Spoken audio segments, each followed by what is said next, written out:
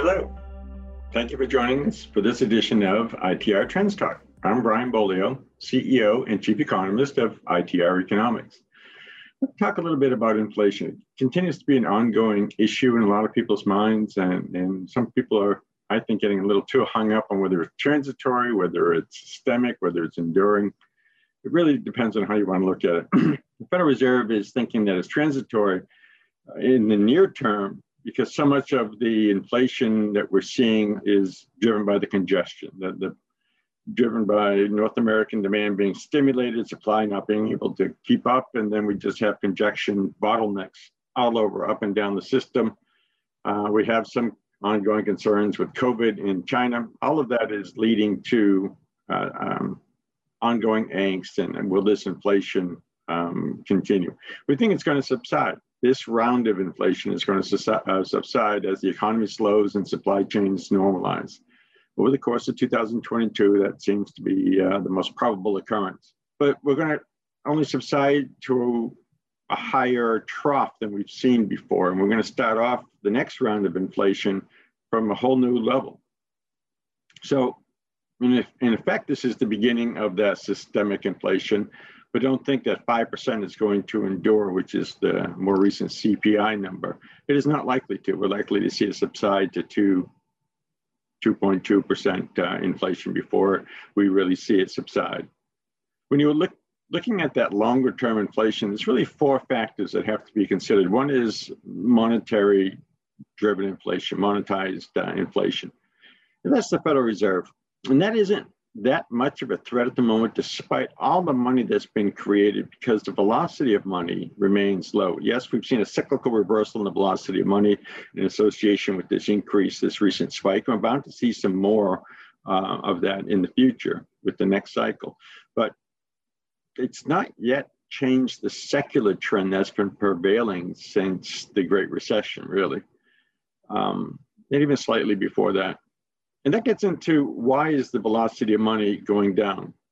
Well, first, the velocity of money is inherently difficult to measure accurately. It's a great theory. It explains a lot.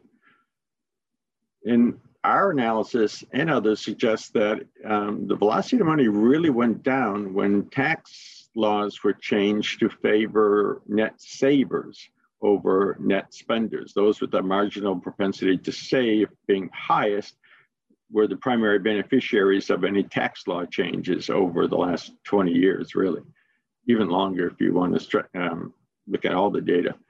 So that had a lot to do with why we've seen the velocity of money go down. It's just being taken out of circulation in the sense it's going through a disintermediary before it gets put back into the economic cycle.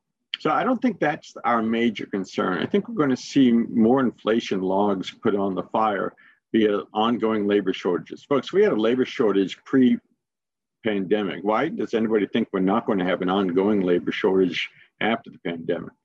Particularly since some perspectives about working have changed.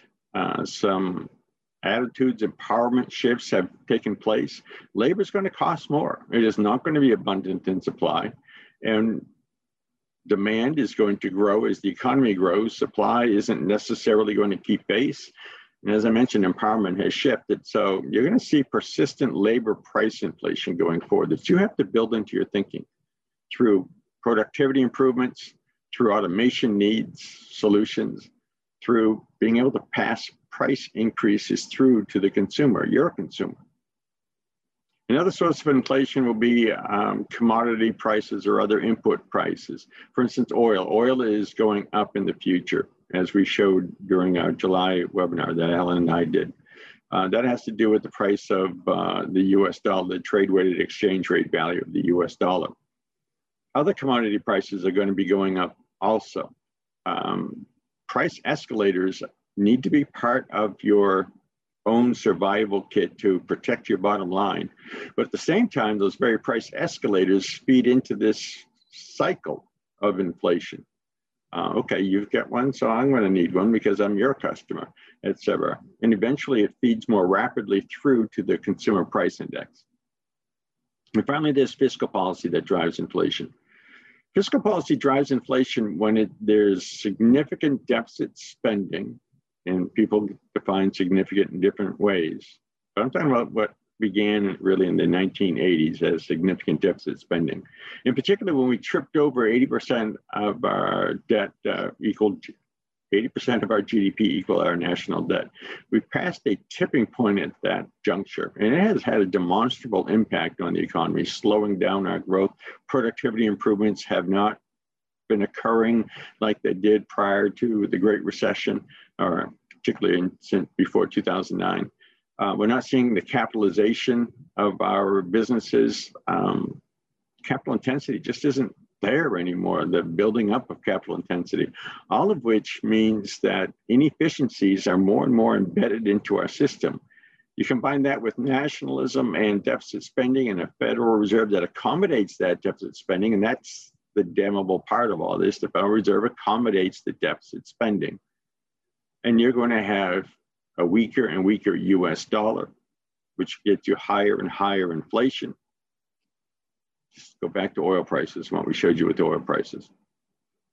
There's at least 3 primary inflation logs being placed onto this smoldering inflation issue right now, perhaps a 4th, depending on what the Federal Reserve does with additional monetary policy. You know, the more logs you put on a fire, the brighter it blazes.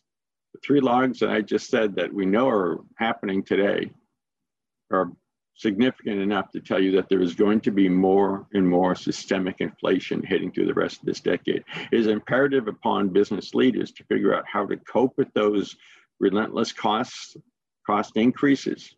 Again, it's productivity, it's automation, it's passing through your cost structure to your customer to the extent that you can. It's gaining efficiencies wherever you can. That's our job.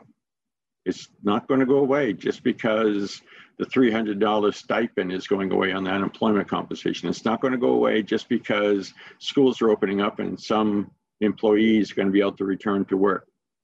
If we had a loose labor market prior to the COVID pandemic, you'd have an argument, but we didn't. We're at virtual full employment. You should assume that the rest of this decade, what we're going to be looking at is structural full employment. And we've got to come up with effective business strategies to deal with that.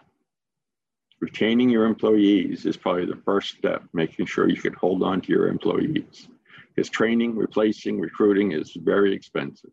But I'd rather do the training than the recruiting and the retraining of people over and over again. Train them once, pay them right, and do your best to hold on to them. This has been Trends Talk. I'm Brian Beaulieu, CEO, Chief Economist of ITR Economics. Thank you.